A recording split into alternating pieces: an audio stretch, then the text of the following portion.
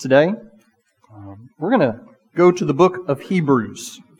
And we have finished up our study through the book of Luke. Now, some of you will gasp a sigh of relief after almost 2 years. But it was really, really good. And Joe and Chad and I, when we get into these kind of in-between times where we're not in a book, these are by far the most difficult, time-consuming sermons to prepare. And we cannot wait to get back into Timothy. As Joe has shared with you this morning, we're going to here in just a few weeks. But the next couple of weeks are going to be some bits and pieces that we need to cover that are really important. And but even then, we want to come from God's Word. So today we're going to spend our time in the book of Hebrews, chapter 4. Jeff started reading that for us, and we'll continue on a little bit. I've titled this message, The Paradox of Discipleship. The Paradox of Discipleship. And a paradox is something that, at first glance, the words of it seem to self-contradict. And yet we find it to be very true. Things like, deep down, that person's really shallow. Things such as, youth is wasted on the young. You ever heard that one? I'm learning that more and more every year as I get a little bit older. And this is not to be, by the way, to be confused by an oxymoron. I wanted to make sure I actually researched this, Miss Wanda. I make sure I'm going to be correct on my English. It's not an oxymoron. That's 2 words, jumbo shrimp. Okay? But a paradox. Something that you make this statement and it seems to be false. And I want to turn from being a little lighthearted, talking about, scholar athletes and things like that don't seem to exist. And that was for Joe.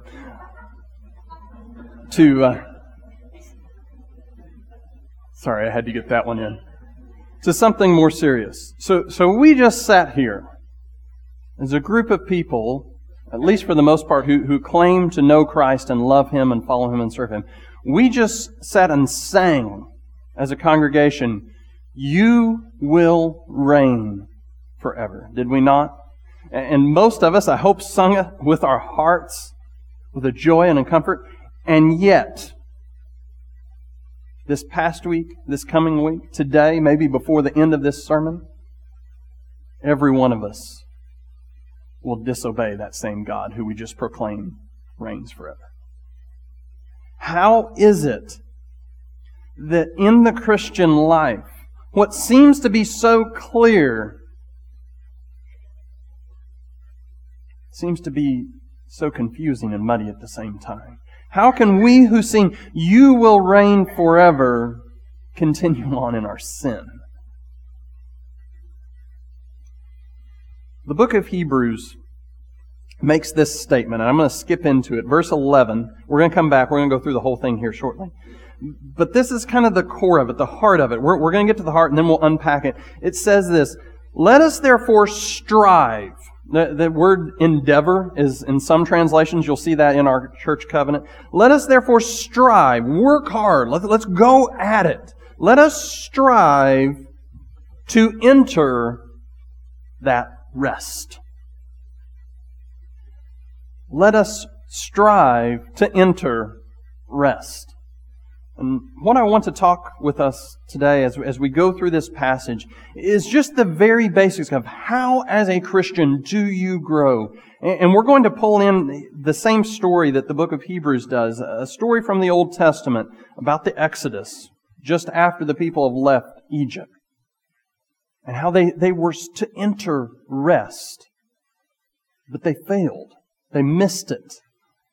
And the writer of Hebrews warns us, and I think this warning is particularly valid as we go into a new year, as we're thinking about what are our goals, what are we doing, what are our hopes, what are our dreams. We need to make sure we strive to enter the rest of Jesus Christ. And we're going to talk about how do you do that? What is the reality of that? What does that all mean in this paradox of discipleship, striving to enter rest? So the first thing we're going to talk about, and this is kind of the basis, this is the bedrock. If you don't get point 1, point 3, 2, 3, and 4, it doesn't really matter. And by the way, I warned Joe this, because he had a panic attack the last time I preached, because I preached like 50% of the time on point 1, and then like 2, 3, 4. Same thing today, all right? Point 1 and 2, that's the time. We're not going to go 3 hours, I promise. But we're going to spend a lot of time on this first 10 verses and then the next couple verses for these first 2 things because it's foundational. It's the basis. If you don't get 1, you don't get any of the rest. And if you don't get 1 and 2, 3 and 4, they don't make sense either. So the first thing, you'll see it there in your notes, place your faith in Christ so you don't miss God's promise of salvation. Place your faith in Christ so you don't miss God's promise of salvation. Now, I want to kind of preface this, and again, we're jumping into the middle of a book. We've missed chapters 1 through 3. But the book of Hebrews is written to the church. It's written to people who call themselves believers. It's not written to those folks out there who don't want anything to God, that, they're in some other religion or they just don't care. No, this is the inner circle. These are people who have signed on the dotted line and say, yes, I am of Christ. But the first 10 verses of chapter 4 very much say a warning to us here in this room who proclaim ourselves to be Christians, that you need to be careful. And as we come to this time of New Year and examination, I want each of us to look at our own hearts. And I want us to look at it through the lens of these people back there. It's always easy to see things in those folks back there. And so let me get kind of into the story. God's people had been taken captive into Egypt. So they went down there voluntarily, and over about 400 years, they'd grown to 1 million strong, and they were made slaves in Egypt. They were tortured by Pharaoh. They were put under heavy burdens and enslaved by him. They were calling out to God, save us, save us. So God sent Moses. He goes down there. Y'all, I hope remember the story. He sends 10 plagues, 9 of which were just things in the universe. Frogs would come. The rivers turned to blood. Darkness just happened, and it says it was a darkness that you couldn't see. Even if you lit a light, if you lit a match, you couldn't see the flame of that match. It was a blinding darkness. All these things happen, and Pharaoh just goes, I will not let these people go. He's angry, and he makes things worse on them. And then God sends this final plague, where he kills the firstborn of anyone who would not smear lamb's blood on their doorposts. And that included Pharaoh, lost his son. And so Pharaoh not only lets the people go, he kicks them out. Get out of this place. And so the nation is saved. He brings the people as a whole out. But then the people run away. They come to a sea, and Pharaoh decides he's going to chase them down and kill them. So they're trapped quite literally between a rock and a hard place, the ocean and Pharaoh's army. God splits the sea. The people walk through on dry land. Pharaoh's army is crushed when they go to wade through these waters. God preserves His people. Now they're in the middle of a desert. God sends them food. He literally floats it down out of the sky. They're thirsty. They're in a desert. Tells Moses, hit a rock with a stick. And that always works to get water. And water flows forth out of that rock. These people had seen this and witnessed this. And then when they come to enter the land that God had promised them, they send out 12 spies. 10 come back and say, man, it's great there. They brought back produce from the land. It says grapes that took a cluster of grapes took 2 men to carry on a stick.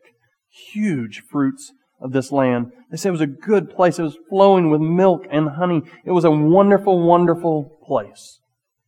And there ain't no way we're going to go in there because there's a bunch of people and they're way bigger than us. And there were 2 who said, yeah, everything they said is true, but with God, He's called us to go in. He will make a way. And this nation hears this report. And even after seeing God perform the plagues, seeing God split the sea, seeing God give them food, seeing God give them water, they say there's no way God could possibly take us into that land. And they reject God's promise. They say, no, we won't have any of it. You've brought us out here to die in the desert, God. These are the people Hebrews 4 talks about. They were offered the promise. They saw the promise of God. And they said, I don't think so. Again, these are not the people far off. These are the people watching what God is doing. And they simply miss it. And this whole generation misses God's rest, God's good place. You see, what God was saying up from the very beginning of Scripture is for God's people to be in God's place under His blessing and rule. And they said no. There were two who were faithful, Joshua and Caleb. So the people wander around in the desert until they die. God in His mercy didn't strike them dead instantly, but they missed out on the goodness and the promises of God. You see, the gospel has been preached for millennia. This same message that God saves by grace, not by your works, not by you trying hard. Remember that word rest? That's kind of the whole theme of this passage. It's not by you being good, but by the fact that Christ was good for you. It's the promise of salvation. Not the plan, not the checklist, but the promise of salvation. And these people missed it. And we can look back with our 2020 hindsight and say, what fool! You seriously saw the 10 Commandments come down. You saw an ocean split. And you rejected the Word of God? I wouldn't have done that. I mean, seriously, you split an ocean for me? I'm good. That proves it, case settled. Right? Jesus tells a story a little bit later, almost 2,000 years later. It says there was this rich man. He had access to all the teachings of the day, the Bible, what would be the Old Testament now. He just ignored the commands of God. He was harsh. He was ruthless. It says there was this poor man who sat at his gate and he begged for the dog food. And the man chose it to give it to his dogs. It said they both died. The poor man knew Christ, went to heaven, knew God, had trust in the promises of God. And this man from hell cries out, please, what has happened? He said, at least let me wet my tongue with some water. And he said, no, you cannot. You chose this. He says, well, then at least resurrect this man Lazarus. At least raise him from the dead so my brothers will see that. And then they'll believe and they won't have to come here too. And you know what is spoken to that man? Even if they saw it, they wouldn't believe. It's not always about the proof. It's about our hearts. Where do our hearts reside? Have we become hard-hearted to the gospel? That's the good news of Christ. We'll talk about what that means here in just a moment. But the gospel has become just a passing phrase or a word, something meaningless to us because of the hardness of our hearts. See, God's Word is actually a greater miracle than the splitting of that sea. That God would speak to you and to me. Sinners, people far from Him, He took the initiative to communicate to you. That is far greater miracle than anything else we could ever ask. And so we can't look back with our pointy fingers and say, oh, you fools back there. If I'd seen that, I wouldn't have done that. And the truth is, yeah, we would have done the exact same thing. And you know how I know? It's because we do the exact same thing today. We forget the promises of God. And so my call to you is to believe that gospel, to truly believe the gospel of Jesus Christ. And it's not complicated or fancy, although it's not simple either. Simplistic either. See, Jesus Christ, God, the Son, came down to earth. That's what we celebrate at Christmas. He lived a perfect, sinless life. He met all the demands of God. God says, I am perfect, so you should be perfect. And Jesus did exactly that as a human. And we're going to come back to His humanity here in just a moment. But as a human, Jesus did what we have all failed to do. And then He died on the cross. So not only did He do what we failed to do, for all of our sin, all of our failures, He suffered the penalty. So He was both good for us, and then He took our evil, our sin upon Himself. He rose from the dead, and He proclaims to all people, follow me. Put your faith and trust in me. And unlike every other religion out there, the call of Christ, the promise of God, is not work to become this standard, and then you'll go. Then you'll be okay. But trust in the promise of God. This same promise that was given to them, I will bring you into rest, is offered to you today, and it's offered to me today. I will bring you rest from your works. You don't have to earn God's favor. It has already been earned for you by Jesus Christ. So the call is not work harder. The call is trust Christ. Day in, day out. And so the first thing today, if you have not trusted Christ, you need to do that. You need to do that. And again, don't hear me talking to the person who's rejected God since the day they were born and they look some certain way that you think doesn't fit the mold. I'm talking to the folks here on the green chairs. This message that the author of Hebrews wrote, it was for the church. He was worried about the folks in the church. So my message to you today, that I hope and pray is faithful to the text of Scripture and read it and see, is don't miss the rest of God. By being so busy about your religiosity, about being so busy about this or that you don't trust the gospel, the promises of God. Point one. Again, you see why that's foundational. Point two. Endeavor, and that word is chosen really closely. I did not use the word strive, and you'll see why in just a minute. Endeavor to become Christ-like because you are in Christ. Endeavor to become Christ-like because you are in Christ. Look with me, verse 11. We're going to read a couple verses here. Hebrews 4, verse 11. Let us therefore strive to enter that rest, so that no one may fall by the same sort of disobedience. For the Word of God is living and active, sharper than any two-edged sword, piercing to the division of soul and spirit and joints and marrow, and discerning the thoughts and intentions of the heart.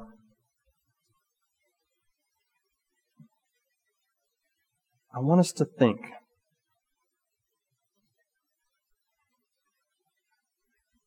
What is it that we do as Christians? What is it that we do? So the promise is to enter rest. And I don't know about you, my picture of rest is usually, the bed, the couch, the TV. It's nothingness, right? We're such a busy society that sometimes our view of rest is very, very constrained to sleep. When God says He rested from His work in this, it's talking about creation. So day one, He creates the heavens and the earth. Goes through the 6 days, all the way it ends with the creation of humanity. It says on day 7 He rested. And the author of Hebrews kind of takes that in a figurative way. He started resting, and He's resting now. He's done with His creative work. So think about what God has done during His rest. This whole little thing called human history. All right? The whole thing we've talked about, the whole Exodus, all those works, that I would call works, that's in God's rest. This past week, I'd taken most of the week off, just worked a couple of days a little bit. I hope you all had some breaks like that too. I was pretty busy this week. Have any of y'all ever noticed that when you take a day off work, suddenly it gets awfully busy? This week, Nathan got a toy train for Christmas. And I thought, well, we'll build him a little table so it's got a nice place. You know, our upstairs is carpeted where he plays, and that way it won't get messed up. Well, that little table turned into 3 days of work, and it's still ongoing, still not painted. But Nathan and I, in that work, that effort we put forth, boy, it was really fun. We had a great time. It was such a difference from what I normally do that it was very much a sense of rest. And so when Hebrews says, let us therefore strive or endeavor or work to enter rest, for our American minds, that seems to not quite work. That seems to truly be a paradox that can't be solved. But this paradox, what it's talking about is that the Christian life is not lay back, sit on your couch, and watch God do miracles, and suddenly everything's fluffy and happy. As a matter of fact, the Christian life has a great deal of suffering in it.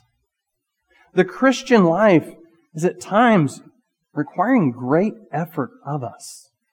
But the difference, the key to understanding discipleship is that we're endeavoring to become Christ-like because we are in Christ. Again, that statement there. We are working, we're putting forth effort because we already are. A famous Christian said it like this. Christian life is simply becoming what you are. It can be a little confusing at first, but Christ has made you a Christian. If you have placed your faith in Him, if you have trusted the gospel, you are a believer in Jesus Christ. It's done.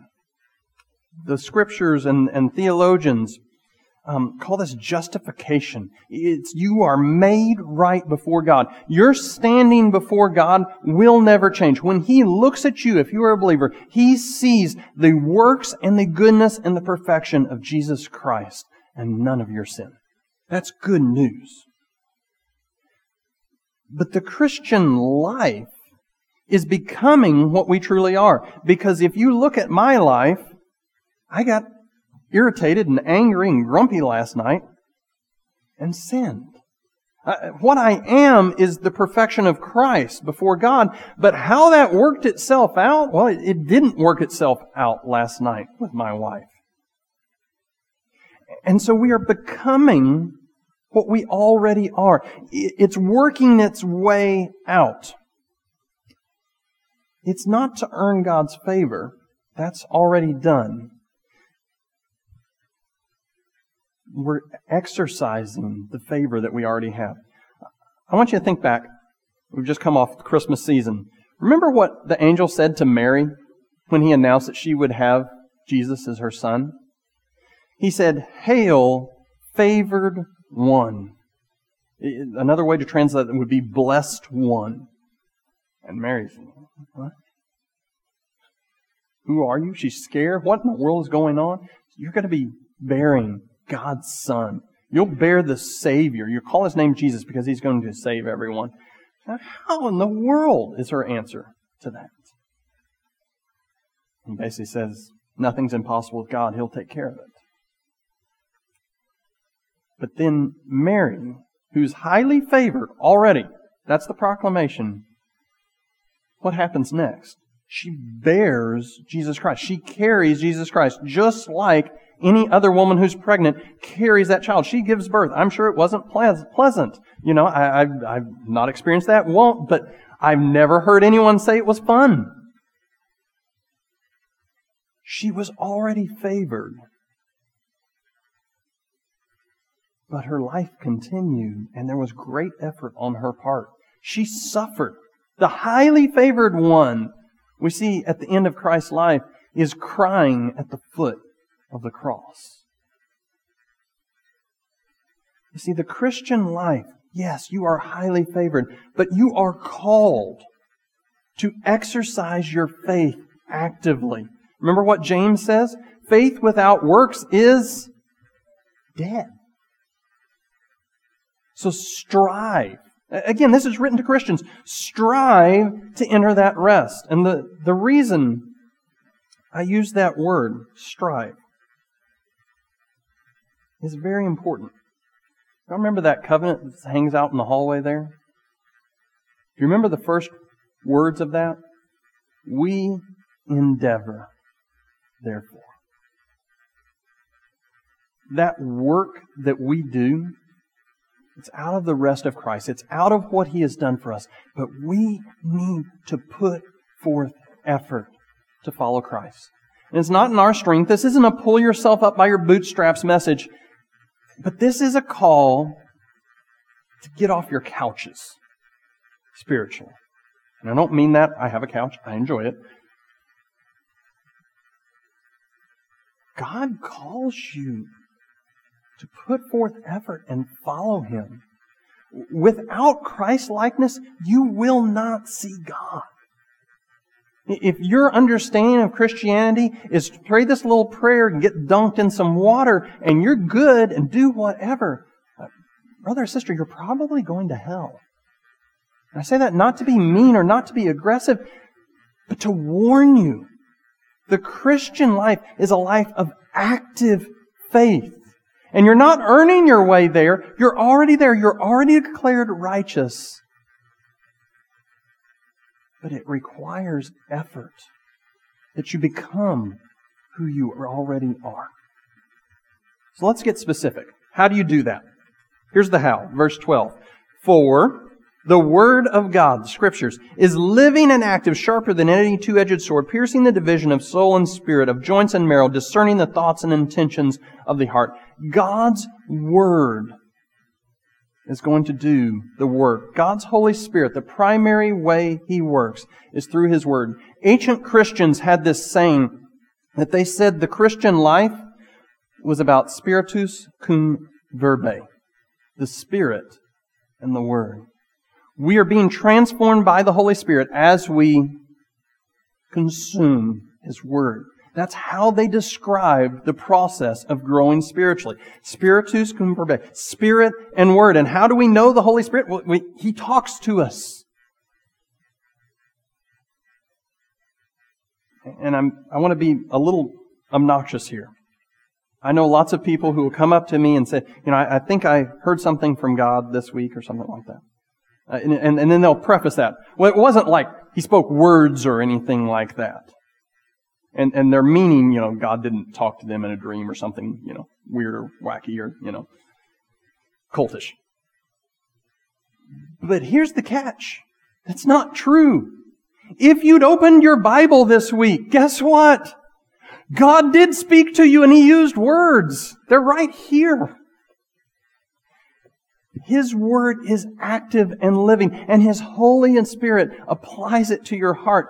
So my call to you this week, the primary thing, primary application, if you've already trusted Christ, is open God's Word. Read your Bibles. Really theological statement, right? Deep stuff here this morning.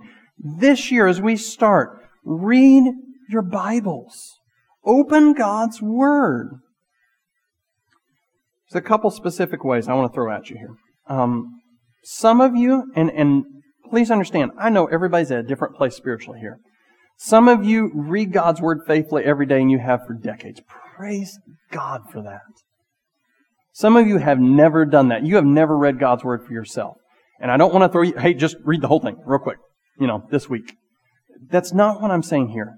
But open God's Word. And my challenge to you is this year, 2018, read the Scriptures every single day. Every single day. Let God's Word permeate your life. And I've got some practical ways to do that. You'll see these in your resources down there. This is called Experiencing the Trinity. It's the grace of God for the people of God. And I hope I can do this. I hope y'all can see this. I tried to intentionally. It's a little book, right? There's day 13. It's one passage, Psalm 4:3. But know that the Lord has set apart the godly for Himself. The Lord hears when I call. What does that mean? If you're struggling with that, it tells you right here. And helps you apply. Really simple. And these are really good. I read these daily. There's 2 of them there by Joe Thorne. They're both simple. 1, 2 verses. If you have never read God's Word before, these are both they're a little over a month long. This one is, I think, 45. Yeah, this one's 50. The other one is 45. So you can get 3 months out of these little books. They're like $8 on Amazon. Let me challenge you, read 1 scripture verse a day. For some of the rest of you, you have been reading God's Word, and we need to step up. This is where I'm at. One of the things I've been doing, I've been going through books, I've been going through chunks of Scripture for a while. I need to study more. I need to just absorb. So my goal for the spring, I want to know the book of Romans in and out. And I won't be finished by this spring. But I will go through the book of Romans, studying it. My goal is actually to study it in Greek. And I want to know God's Word. Some of you, it's studying. Some of you, you've never read the whole of God's Word. Now, we've got several HR people in here, right? I've just talked to a couple, met with an HR person this week. As an HR person, or several of the rest of you are executives, if you had somebody who you hired and you said, here's the personnel manual, and all they opened to was the dress code so they knew how to show up on Monday, would you consider them a good employee? I mean, they're going to irritate you, right? Problems will come. And yet we sit here as Christians proclaiming to be people of the book. That's the title a lot of people give to Christians. And we haven't all read it. So, in the foyer out there at the Connect Center, I've got 3 different reading plans. One of them is to go through the Gospels and the New Testament in 1 year. So maybe that's the step for you. Get through the whole New Testament. By the way, I can tell you where to get the Old Testament if you've done the New Testament this past year. The other 2 are to go through the Bible. One chronologically, in other words, as the events happen, kind of like we do on Sunday mornings in Sunday school. The other, just straight through the Bible. It's got it broken down. You read 5 days a week. That way you got a couple of days for oops, or crazy days, or sick, or whatever. You can pick those up. I want to challenge you. Open God's Word this week. Read what God says. It will change you because God's Holy Spirit works through His Word. Second way God changes us. Verse 13. And no creature is hidden from His sight. Now, catch what's happened here. For the Word of God, this is 12, is living and active, sharper than any two-edged sword, piercing the divisions of soul and spirit, of joints and marrow, and discerning the thoughts and intentions of the heart. What's this talking about? The Bible. Verse 13. And no creature is hidden from, what's the word? His. Thank you. My kids know to actually answer me. These are not questions just posed. I actually like answers. No creature is hidden from His sight. And who's the His in this passage? It's Jesus.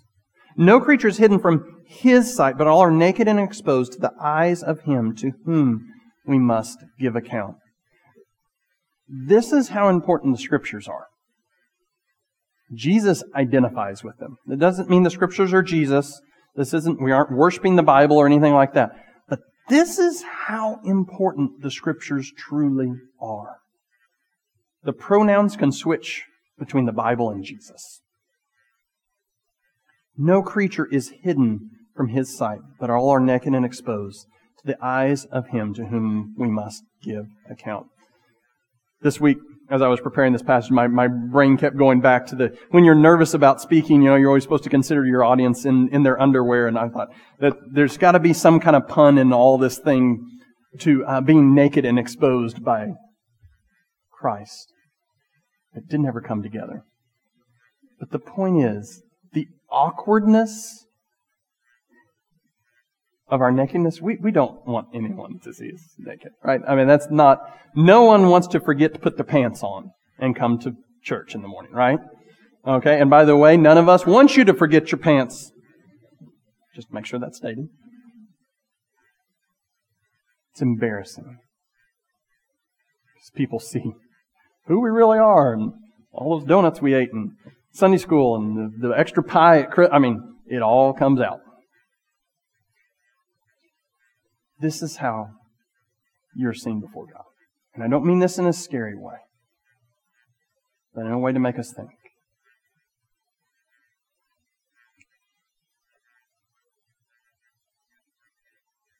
If we really, truly believed that Christ was watching, we wouldn't do what we do.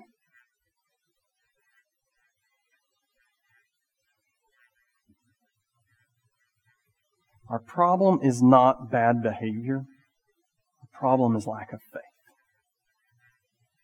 Because if you truly believed Christ knew what you were thinking last night on your bed, you probably wouldn't have thought that. If you truly thought someone was watching, because He is, your life would change. Our problem is not works, it's faith. We don't truly believe what we say we believe. And how many times have we said that little mathematical formula that Joe came up with? What you say you believe plus what you actually do equals what you really believe. And practically, what most of us believe is that there is no God out there. Because we act like there isn't. In the way we speak, the way we act, the way we treat others, the fact that we don't share the gospel with others. We act like there's no God. But this scripture says, no creature is hidden from His sight, and that includes you. Now let me give you a little more encouraging. As I say, we're going to wrap up with points 3 and 4. Hold on to your faith in the true gospel of Jesus. Verse 14, listen to this.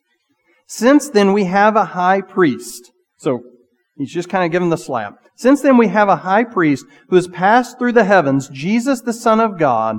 Let us hold fast to our confessions. In other words, the belief in the gospel and that we are true professors of it. We say it around here like this, that it's a true confession, right doctrine, and that we are true confessors. We truly believe it. Listen to verse 15. Here's the encouraging part. Here's the why. For we do not have a high priest who is unable to sympathize with our weaknesses, but one who in every respect who has been tempted as we are, yet without sin. So here's the encouraging part. Here's why you don't give up knowing that you are exposed before a holy God. Because Jesus came at Christmas. He came, and He went through what you are going through. The feelings of loneliness, He's been through that. His dearest friends betrayed Him to be killed. That overwhelming urge to do whatever it is that you might be tempted to. Whether it be substance abuse, relying on a relationship with a boyfriend or girlfriend instead of Christ. Taking that shortcut at work.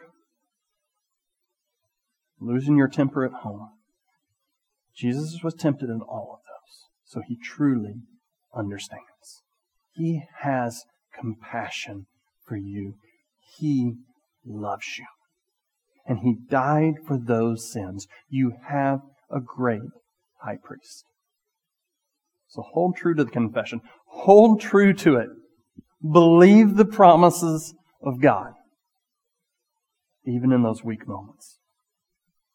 Last thing. Boldly pray and worship. Verse 16. Boldly pray and worship. So what do we do? How does this end? Let us then with confidence. Okay, so He's just stripped us down naked. And now He says, now get confident because of this Jesus thing. All right? Take courage. Let us then with confidence draw near to the throne of grace that we may receive mercy and find grace to help in the time of need. So what do? You boldly pray and worship. I mean that very simply. But let me speak specifically to the prayer part. as a pastor, one of the things that when I start talking with people, and they maybe have a problem or they're struggling with this or that, the first thing we usually talk about is getting the Word. Because shockingly, nearly everyone who comes with an issue is not reading the Bible every day. Now, that's not exclusive. That's not, universal. But the first thing I want to see you do is get in the Scriptures. The second thing is pray. And the third thing is gather every week with the church. And that's basically what this passage says, is come boldly before the throne of God. That's what we do every Sunday morning. But let me encourage you, if you have never uttered a prayer to Christ before, start this week. Or maybe you prayed and asked God to forgive you and you were truly saved, but you don't know where to go from here. Understand. Start. And I thought about listing a book. There's a great book if you want it. It's called Prayer, ironically, by Miller. But it's a big old chunk of a book. And I really struggled to list it. Because it's phenomenal. But what I want to ask you to do as brothers and sisters is every single day, many times a day, go to your Father. Listen to what this said about Jesus. You've got a high priest who gets it. And in that moment of intense struggle, in that moment where you think the hurt can't go any deeper, just ask for help. Your prayer may be so deep and theological. It's, help me, God. He hears your prayers. Because of Christ, because we have a great high priest, He hears your prayers. Maybe I have no clue what to do in this situation. I don't even know how to ask God. But do it. Ask. Ask for help. Proclaim where your heart's at. I don't know, God. I'm struggling. I'm scared. I'm at the end of my rope. You have a great high priest who's been there before, and He has all the knowledge about what to do. Well, it's a simple sermon. Read your Bible. Know Jesus is actually real. Keep true to the confession. Keep believing, in other words. And pray. But that's the Christian life. And we do that with everybody here. Let me challenge you this week. Start. Simple things. Read your Bible. Pray. Hold true to the confession. And truly believe that Jesus is the Son of God, and He's there, and He sees you. That's it. Let's pray. Father, thank You for the day. Thank You for Your love, Your grace, Your kindness. Lord, whether the person here has been a Christian for 3 days or 70 years, I pray that every one of us would grow nearer to You this week, God. Open our eyes that we might see wonderful things in Your law, as Your Scripture says. May that be our prayer, and may that be our action this week, that we open Your Word, God.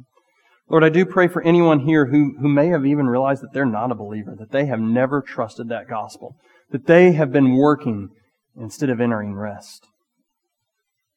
Pray that they would be saved, maybe even today. Help us in our hearts. Carry us through this new year. In Jesus' name, amen.